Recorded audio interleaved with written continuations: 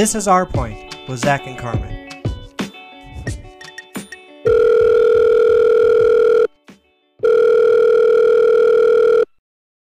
Good morning.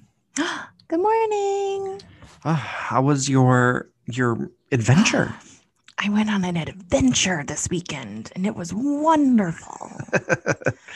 I went to the hills late Thursday after work, and my friend's family has a cabin out in like rural, 20 minutes straight west of Hill City. Lots of unpaved dirt roads. But we sat in front of the fire, and I didn't watch television for 3 days, which... Oh my God. I can't tell you the last time that happened. That's like a detox and a cleanse that you did. So I didn't actually think about it until Did you miss anything from your, I don't know, How I Met Your Mother or like Fitzgerald and his Ollies or what? Like, did you miss anything that you didn't see in the previous? No. But now that I came back and started watching those shows again, it is like a renewal. I remembered them so fondly from my 3 days without television. Oh, good. I mean, technically was probably just Friday and Saturday. Because then when I got home, I was like, actually, I didn't watch a lot of television on Sunday because I had so much TikTok to catch up on that that's what I ended up doing instead. But we went to Custer and Hill City, obviously. We got to sit in one of the igloos at Minor Brewing Company, which was lovely, just lovely. Are they that great? They really are. Okay.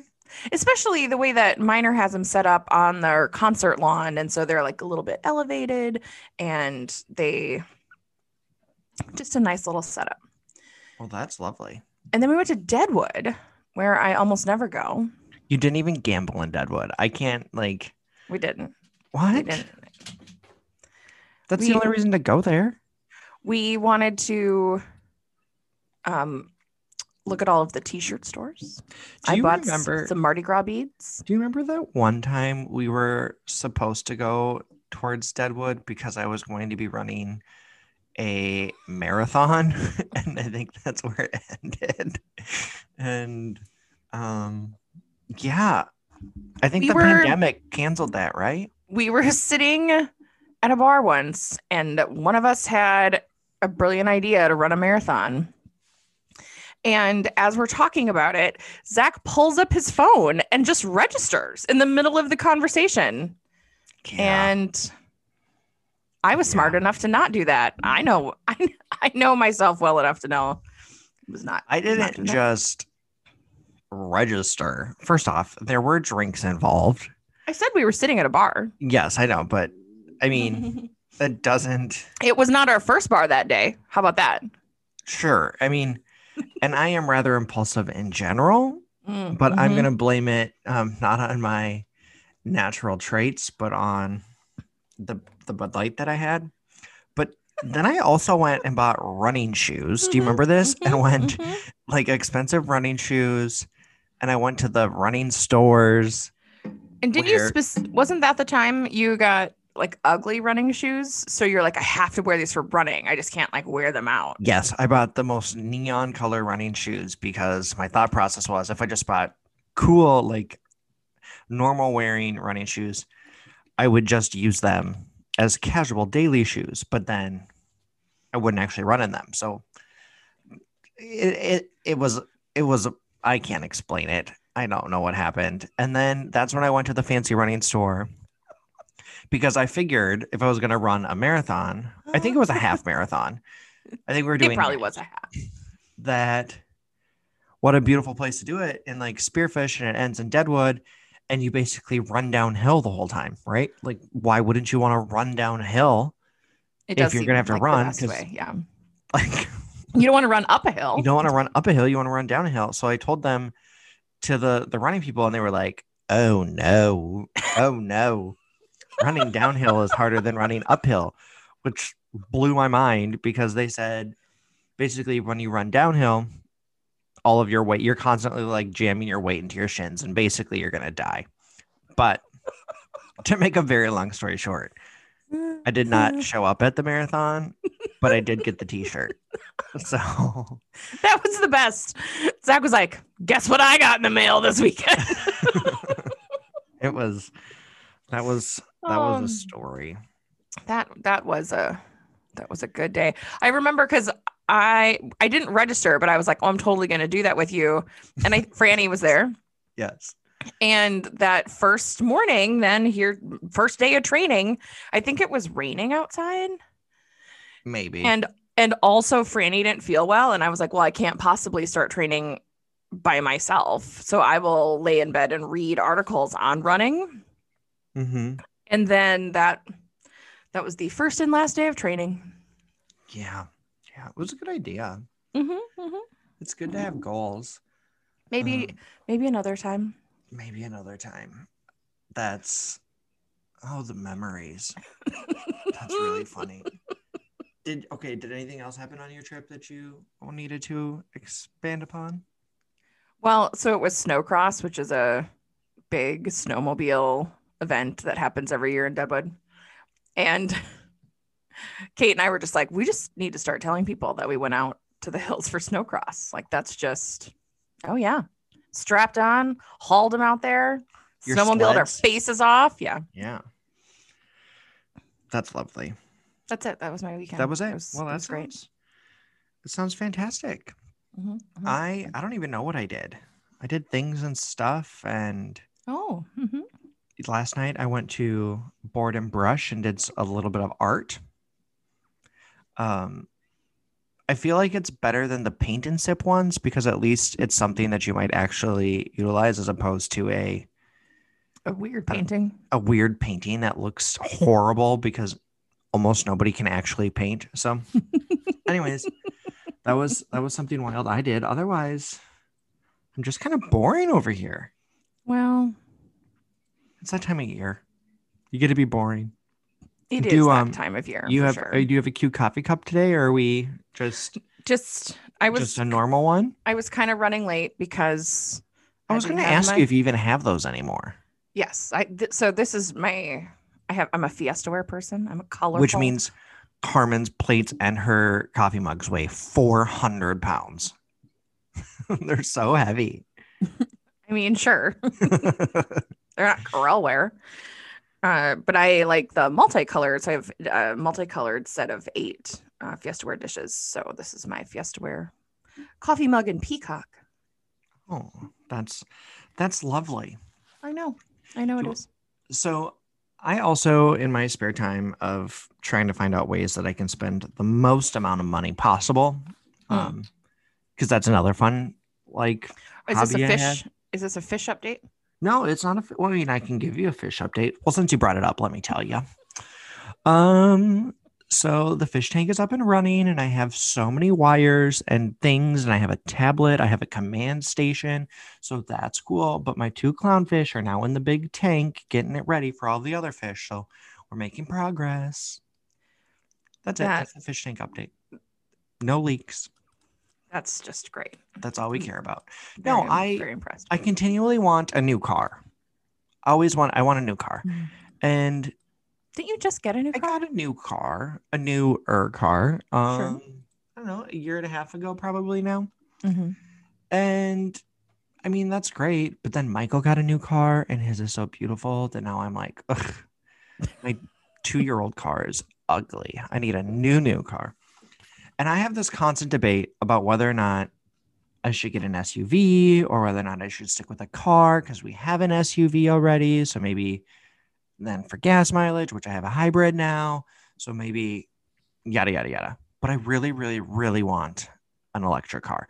And now they're making SUVs that are all electric. So, and they're making a truck that is all electric. Ford is. But then I feel like I got the permission structure to buy an all electric vehicular from General Motors. So there was an article that was in CBS News by Erna Ivanova. I don't know. Okay. Erna, what a name. Irina. It's Irina. It's whatever I call it. I pronounce it. Irina. Well, Irina is much prettier. Okay, well, she's not listening to our podcast. Let's be honest. I mean, this is the one episode that just goes crazy, and I am on the record for the rest of my life having a John Travolta moment. But anyways, General Motors CEO announced that they will stop producing vehicles that run on gasoline or diesel fuel over the next 14 years, replacing their entire fleet with electric cars, SUVs, and light trucks, is what their CEO, Mary Barra, announced last week on Thursday. So I thought this was pretty fantastic, obviously, because it kind of puts the arm race in the fact that this is definitely the future of where vehicles are going. There's been a lot of discussion about, like, are we for sure that it's going to be all battery power? Are they going to do hydrogen or yada, yada, yada? Or maybe we're just going to always have gas vehicles. But the fact that GM came out and was like, in the next under 15 years, we are going to have all electric cars besides like large, like heavy duty trucks and like commercial shipping. Those will still use diesel or whatever. I think it's because obviously they need the towing capacity and the power, which is why they need the other engines. But I don't know. I just thought it was interesting that the largest automaker in the world announced that they were going to do this, which clearly means all of the other automakers are going to be following that. So now I feel like if I was going to buy a new car again, it kind of feels dumb not to do that, because the rest of the world, we're going to be all electric in the next 15 years. So now I feel like I have a permission structure to buy an incredibly expensive car with the battery. What are your thoughts? I love it. Yeah. I think it's really interesting that, I mean, she's really taking a gamble as far as this is the direction our company is going to go in, and we're going to be incredibly innovative, and we're also going to attempt to save the planet. And I also think it's super interesting that the announcement was made on LinkedIn. Yeah. It's like that. I was like, people still use that, huh? Yeah, I think it must be for all the speculators and whatnot as they figure out what's going. But I had read other articles that talked about the fact that, Ford has also put in some money behind their electric vehicles and they're retrofitting. So part of the problem with the electrical vehicles in general is just the widespread charging abilities across the country, right? It goes back to infrastructure more than anything else. But Ford is now requiring that every single Ford dealership has a charging station at the Ford dealership. So that, again, just like builds this gigantic network across the country of these charging stations. So, I mean, I don't know if we talked earlier on the podcast or not, but that Apple is trying to get into the electric vehicle situation, Ford. So it's the way of the future. And now I want a self-driving car. Well, I want the self-driving car more than I want an electric car, but whatever. Whatever it takes to get there. Whatever. Like, I assume they will be hand in hand, but. Well, now I get all of these like Facebook things since I've been a crazy car shopper where like the driver's seat and the passenger seat, like the chairs lean back and there's like a footrest that comes up and you can just like relax. Can you imagine how great your trip to the hills would be if you could just both just like kick back and cruise? It would have been better. Kate drives a Mini Cooper and it's not particularly comfortable. And I was like, this is really sitting, because last year for your birthday, I slipped and fell in the shower and I hurt my tailbone. And the seat was at the exact wrong angle for me. And of course, it's like a 5-hour drive. And we could not figure out how to adjust. It was a manual adjust seat and we couldn't figure out how to do it. Oh. So, yes. And I mean, anything would have been probably more comfortable in Kate's car. That's insane. Also, they said, that they will spend a $27 billion on the electrical vehicle market over the next 4 to 5 years. That's an insane amount of money. So, anyways. Well, and we're not going to talk about none of our articles are about GameStop and the stock market for this episode, but GM, if everyone else is, interested in talking about it, their stock did go up 4% after the announcement. Like, the Biden green agenda is a thing that's going to happen. And this is it, y'all. This is it. Get on board. Get on board. Mamala is taking us to a green planet. Green New Deal. Green New Deal. Well, my article is from The Appeal. I don't know what that is. Okay. By Meg O'Connor. And so this is from last week, but I'll give you the update. So the article is Austin may use money cut from police budget to establish permanent supportive housing. So last summer, when we were all like, defund the police, Austin did. Austin took... They're like, okay. A lot. About $6.5 million taken from the police department's budget. And their plan is to spend approximately 16 from the Housing and Planning Department's general obligation bonds to buy 2 hotels that will permanently house. So they're going to use hotels for homeless people? Yeah. Well, they're going to essentially buy hotels and make them into apartments. Okay. Does that make sense? Yes.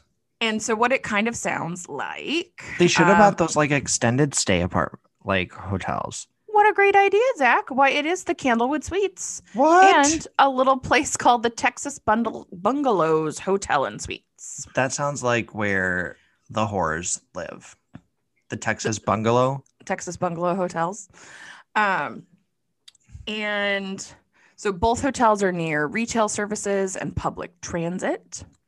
Okay. And they are, so of course, some people, hate the homeless, don't want to see them, don't want to look at them, but they want nice things for them, but just not where they can see it. Yes. And some of the council members were like, can we maybe hear more from community members? And then one member suggested they explore opening up more sanctioned campgrounds where people experiencing homelessness will continue to live outside instead.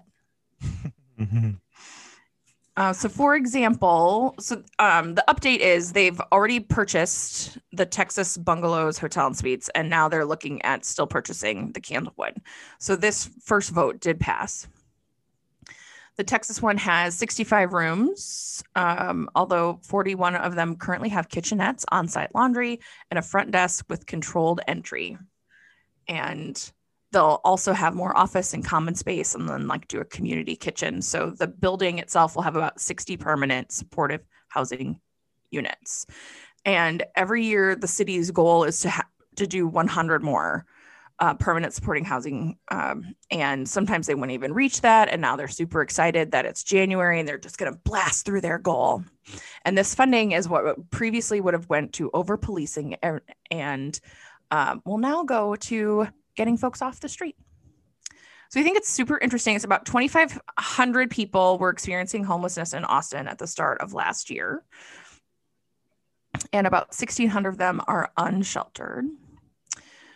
And yeah, it's just talking about rethinking priorities instead of continuing to overinvest in policing. No, I think it's a really cool idea. Although the practical side of me wonders, you spent $16 million on 80 rooms total? 80 rooms? 80. Well, the 16 will be 60 rooms in one and 80 rooms in the other. So 140 rooms cost $16 million. And then they still have 1,400 people that are homeless. I get it. It's a really great idea. But was that the best idea? Is that the best idea that we got? Well, I don't really understand how the money works, and whatever the appeal is didn't really spell it out for me either. But it does say that the operating costs for the 2 hotels are expected to be about $3.8 million annually. So maybe they have part of that 16 million is a couple years of operating budget too. I don't know. The part that because in the wake of George Floyd and everything in Minneapolis, there was an article that we talked about. Oh God. Well, obviously last summer, they talked about these great liberal cities that just provide Band-Aids to make their PR and their, just so they look good and make the white people feel good about themselves. And while this is a great idea, obviously we have to be coming up with creative ideas to do like affordable housing, and buying hotels that are already mini apartments is a brilliant idea. But like this just feels now, because I'm looking at this through this like Band-Aid lens. Mm-hmm. We like feel good, but we actually didn't. We took care of like 2% of the homeless population, and now we're like, wash our hands and away we go. We got you 2 hotels, everybody. I don't know. Part of me feels like for $16 million, couldn't you have built like, I don't know, 1,000 tiny homes and put them somewhere? Or like, are we still getting to the root cause of why people are homeless? I mean, having a home is like a huge first step in eliminating homelessness, right? So again, a place that they have safety and can, have a place to store things and shower and eat. And when you feel good, you do good. So a home is a critical infrastructure. I just kind of am like, okay, everybody, but there's still like, 1,500 people that can't get into the hotel now. Right. Well, and I think it's all a part of the puzzle, right? Totally. Because so I had to look up, like, did it pass? Did it not pass? And so I found a different article on CBS Austin. Oh. And this has a lot of quotes about people who are upset about it. Mm-hmm. And they're not particularly flattering. But they talk about how like they have a homeless strategy officer who is going to talk through like how this fits into their overall strategy on what they're trying to do. So I imagine, yes, we are trying to get to the root cause of homelessness, which actually I'm going to talk about in my next article. Oh my gosh. And yeah, like you said, like you got to do something. Totally. And we got some cash now. And the CBS article says that it's going to be used, the hotels will be used for permanent supportive housing for individuals experiencing homelessness that are disabled. And there would be a front desk operator, security, and a fence, and to try and minimize, the impact on the neighboring businesses, et cetera. So yes, because we need to also fence off and from the poor neighboring businesses, from people that live in an apartment building next door. So there's some underlying issues, but I think the thing that I would like to see at the end of this article, and this has nothing to do with the actual article, it's more of like the policy from the city of Austin, is like, we're going to spend this much money every single year, right? Like we don't have $1 billion in our city's budget to immediately provide an influx of cash and like make sure everybody immediately has a home. But what I would like to see is like, this is going to be a commitment from us over the next 10 years that every year we're going to spend 16-20 million a year on creating new housing for our homeless population. So in our 10-year plan, hopefully we will have a spot for these 2,500 people. That I guess that's the component that I wish all of these policies had. And so far, none here in Minneapolis have solved that problem, as we also have people sleeping in tents in the middle of winter. I mean, you see them with tarps, and I mean, it's just horrific, but there seems to be no like long-term goal. And that's what I want. Yes. And sleeping outside in Minnesota is much different than sleeping outside in Austin. Yes. In the winter. Do you know who would have solved this in Austin? Tell me. Ann Richards. If fucking George W. Bush wouldn't have ran a negative campaign against the goddess Ann Richards, Anne would have walked backwards in heels and fixed this. So I do agree. I'm blaming this problem on George She Bush. probably still. There's probably a plan. There is a plan. I'm sure there is. In some notebooks. We could ask Cecile to go find it. Yes. So again, thanks a lot, George W. Bush. So with that, I'm going to go get more coffee. So the Entertainment Reporter is back, and I have been doing some research. Been watching some movies lately as we see an increase of all of the movies coming to HBO Max and Netflix. Like, we got a lot of watching to do, which I'm very excited. Although I don't want the movie theaters to go away, which is why I'm thankful for Reddit for saving AMC single-handedly. But there was an article in BuzzFeed a few weeks ago titled "Why Promising Young Woman's Dark Message is So Impactful" by Alessa Dominguez. I have no idea. These names. Thank you, Carmen. Like, why isn't there a button that we can push for pronunciation? Ooh. So I just want to. I've not watched the movie, but there is a spoiler message. So are you gonna also reveal that? So we just need to tell the listeners there may be a spoiler.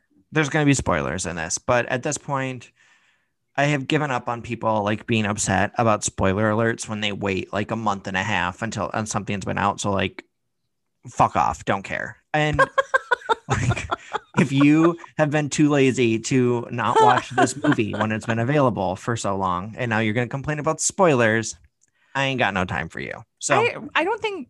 Well, they might have complained, but that's why we just gave them a heads up. I know. I'm just saying that people do this, and it's like, oh my God, you haven't watched Game of Thrones yet? It's been 3 weeks. Sorry about it. And I knew that you wanted to see this movie, but you are not going to watch it, no matter how much. I did look at it, but I had to rent it. I didn't, so I was going to just wait till it was free. Anyways, so Promising Young Woman starts out as one of those movies where, again, she is a promising medical student, and she drops out of medical school and goes on to like work a minimum wage job as a barista. She's living with her parents, and she then goes out at night and pretends to be completely annihilated. And then men take her home and then, basically try and have sex with her. Mm-hmm.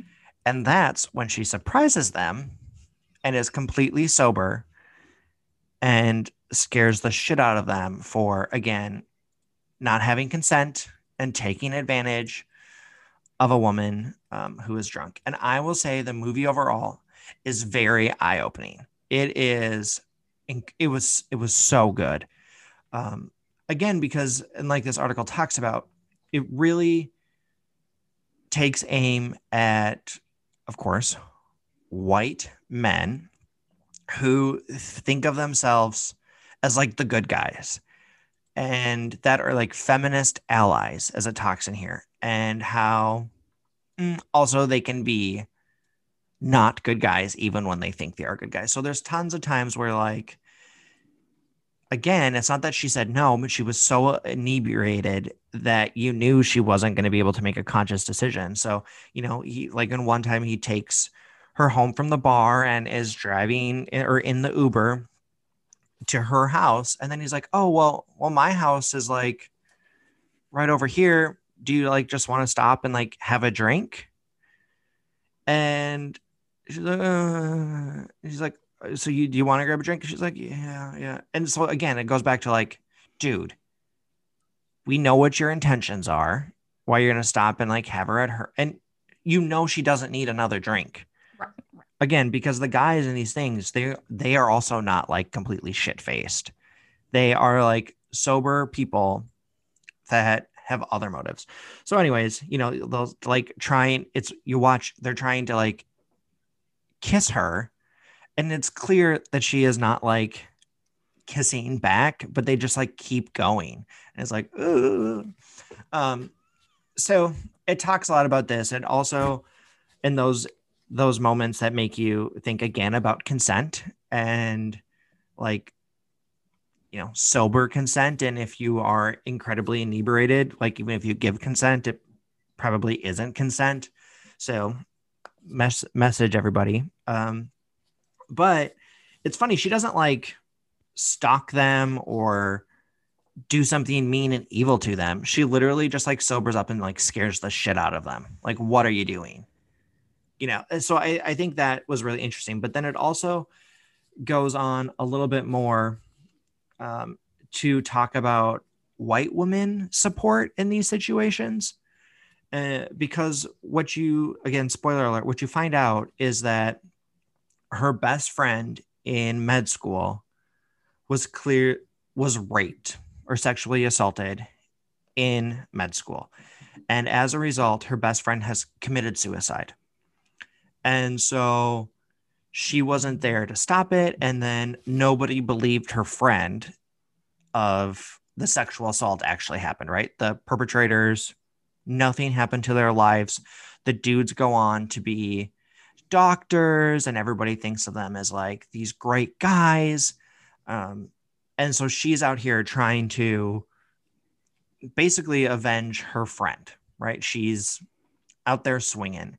And so at some point in the show, it clearly changes to where she's also going to go towards the people that were a part of her friend's sexual assault experience. And one of those people is the lovely Connie Britton, who is the dean of the med school. And so she goes up to the dean, and the dean, of course, is like, oh, why aren't you in med school? You were so bright. You were so good, yada, yada. And her friend goes on to say, like, do you remember my friend? And she's like, oh gosh, no, I don't know what you're talking about. And she like tells a little bit about the story, and she's like, oh no, I'm not remembering, and yada, yada, yada. And then she says, oh, well, I looked into it. When she talks about the guy, brings up the dude that did it, she goes, oh, he's such a good guy. And it was his word versus her word, and we don't want to tarnish his career or whatever. And it's like, but you tarnished hers by not, it was right to tarnish her. I mean, this is all things that we know, but it is so like in your face. And so what happens is, as a way to get back at that dean, or to like at least wake these people up, Cassie goes out and finds the dean's daughter, who is in love with this rock band, and is like, oh, go to this rock band. They're going to like hang out and you can like sit on the movie set. So she goes to the dean, and she's like, oh yeah, I did some things, and she drank a little bit, but she's with that group of guys, that rock group, and I'm sure they're taking care of her, like nothing bad's going to happen. And basically makes this dean realize, like, well, if it was her daughter, like all of a sudden the thought of her daughter being raped is mortifying and like freaks out. But because it wasn't her daughter, it was somebody else's, these white women, these white allies also stand up for the patriarchy and let these dudes off the hook. And so at the end of the story, of course, Cassie, the main character, ends up dying. She gets murdered by a dude that actually raped her friend at his bachelor party. She pretends to be a stripper, and the dude strangles her, like smothers her with a pillow, and she dies. So again, white guys who are good, clearly when they think that their reputation is going to be damaged, they show their true colors, and it murders her. In the end, they all get caught and yada, yada, yada. But it is just such a great in-your-face story about the quote-unquote good people, and how the good people don't, like, they're also bad. They're also enabling this culture and not doing the right thing. I don't know. It was just interesting because this is wild. I'm so interested. Everybody thinks that, like, again, we're the good people, but even the good people fail. And I don't know. It's interesting that she was murdered by the guy who sexually assaulted her friend, because ultimately violence against women, Yes. the And precursor to again, more how violence. easy it is to do it was one of those things, Mm. because all she was doing was like, can you just admit that you like did this to my friend? And he's like, no, I mean, like, we were all just like having fun. And she's like, really? Really? Hmm. And then she like threatens basically to there, because there's a video of it Oh, that comes up to like show the video. And that's when he's like, you're gonna ruin my career, my life, blah, blah. oh. And she's like, but you did that to Nora and you didn't care. Like, Nora's life was ruined because nobody believed her and she committed suicide. And then of course, he kills her. So Right, right. yeah, it's very good. So watch it. It's eye-opening. Crazy. Crazy. I believe Also, it's on Prime, right? it's on anywhere. You can rent it anywhere. So Apple Okay. TV, Prime, anywhere you can rent movies, Vudu, any of that. Also, um, what's her name? Casey. Oh God, what's the star's name? Carrie Mulligan. There you go. She's great. She's funny. She's witty. So it's like a lighthearted, dark comedy. It's very much like a Kill Bill, dark humor type of movie, but very, very good. That's it. Well, this is just a lot of variety today. We're all over the place. It's nice when there's someone competent in the White House. We can talk about other things. Yeah, yeah, exactly. It's like, oh, what did Biden do? Well, he just fucking ran He's the country. just working. Yeah. Just working. Yeah, like nothing crazy. And he's not tweeting a lot. It's just great. Yeah. Okay, actually, I'm going to talk about Biden, but Oh, okay. in so much as what Biden could do. So, New York Times opinion piece: what canceling student debt would do for the racial wealth gap, by Naomi Zweedy and Derek Hamilton. Zweedy and Hamilton are both professors who study intersection of economics and race in America. So they're like experts. And the reason I picked this one at the buzzer this morning is because it's Black History Month. So we're going to talk about a little Black history. Mm-hmm. So the article reminds us that, basically Black people elected Joe Biden. Okay.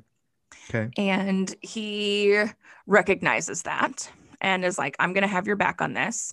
And really has, even with his first 40 executive orders, there are several that focus on racial justice. Mm-hmm. And when Black Americans are suffering disproportionately from the COVID-19 pandemic and also job loss.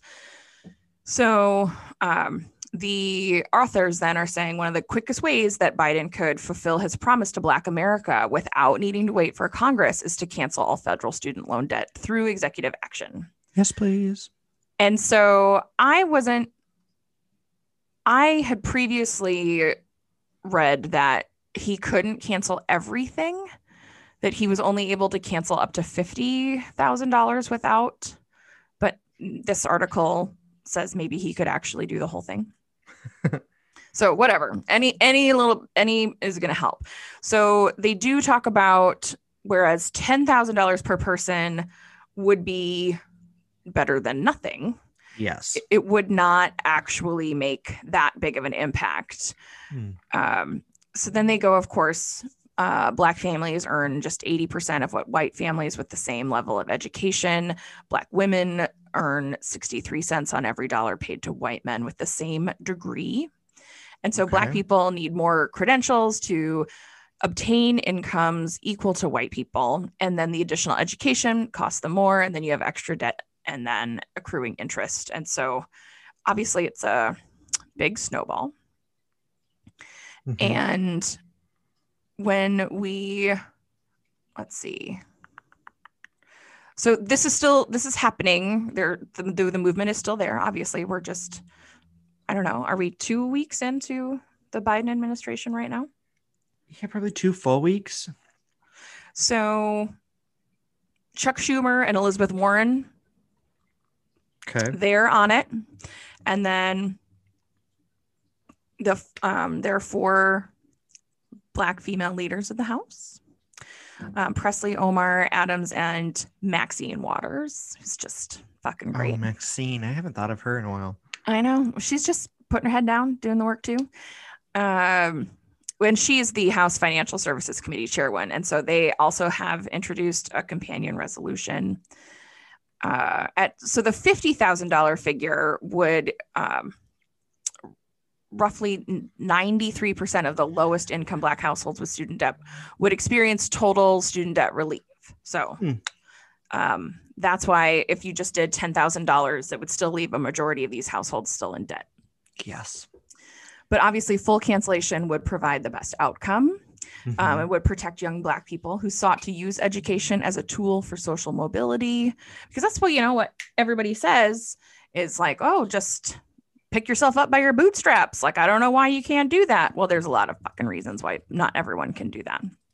Yes, because they always say education's the best tool to get you to pull your bootstraps up. But when it costs a lot, and when you think about minority families in general, right? Like they don't, because there has been redlining and all kinds of inequality, they don't have as much net worth or assets to leverage for these loans and such, right? So if you exhaust, let's be honest, most of the time for education costs, what you can get as assistance through the feds is not enough to cover the entire bill. So you always have to take out private loans as well, right? So you take out as much as you can, and Biden wiping out student loans does not do anything to private student loans that are held. It's just all of the federal loans.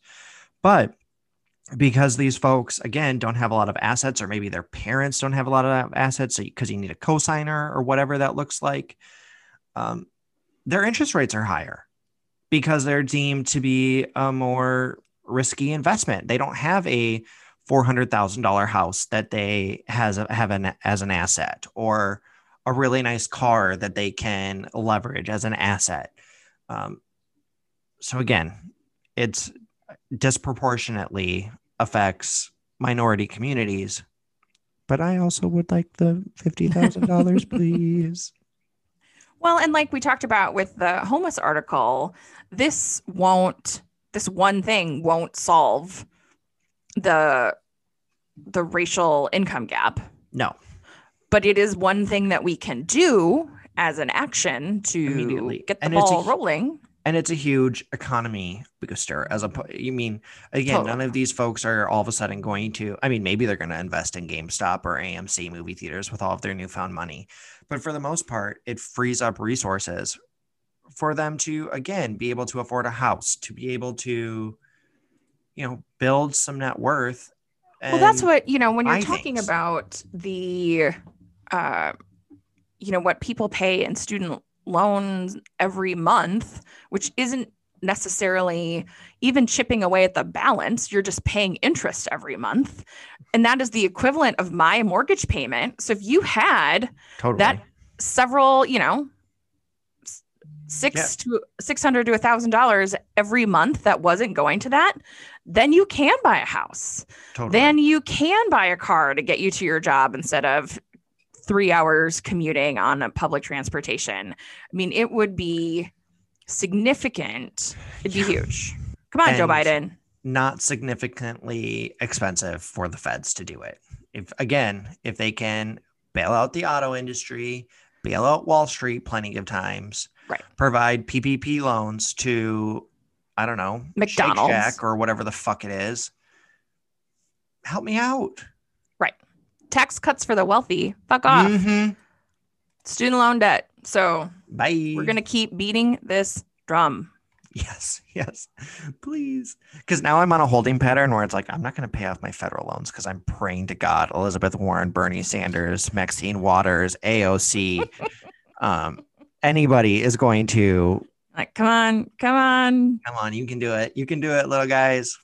I had this exact conversation with Deb, and because she still has been she's not been paying her loans, but she's been putting, because of the COVID pause, but she's been putting that money in a bank account. So she's like, I have so much money in this bank account and I'm just waiting. I'm like, I'm just going to wait to pay it until they tell me I have to, or hopefully, because, you know, she's been a teacher for so long that she's even like, could we just give the public service people their student loan debt? No, bitch. All of us get it. You don't get it.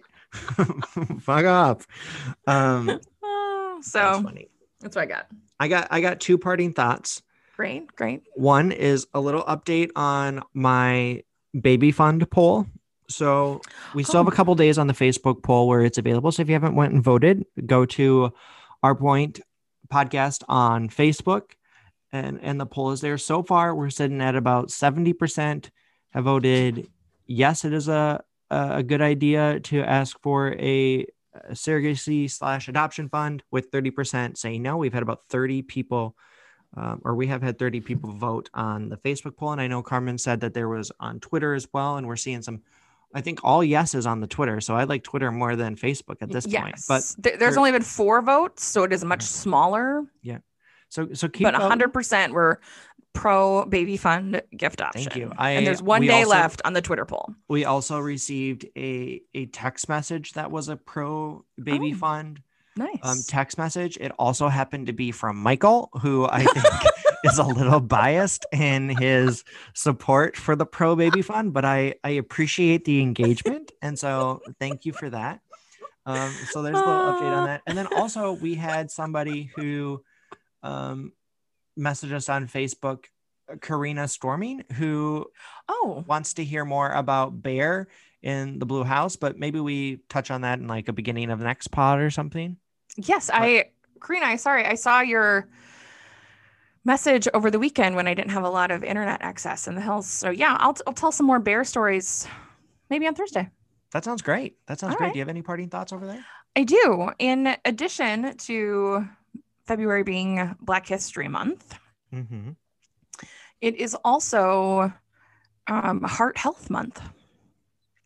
And the American Heart Association has some really disturbing numbers that cardiovascular disease claims the lives of 1 in 3 women. And heart disease is the #1 killer of women, claiming more lives each year than all forms of cancer combined. Oh. So, ladies, pay attention to your heart health. Yes. Now, I want to also say that I'm giving blood this afternoon. And the last couple times I've tried to give blood, I've been denied for a low hematocrit level, so my iron level. And so I've had steak 4 times in the last 3 days, and I'm going to have steak again for lunch before I go. So I'm going to worry about my heart health tomorrow. Yes. Also, Carmen refuses to take a multivitamin or an iron pill to do this. So, I mean, I like the idea that she's just like going to go straight carnivore to get there. But I just think steak is a tastier alternative. It totally is. Steak and spinach. Steak and spinach. That's lovely.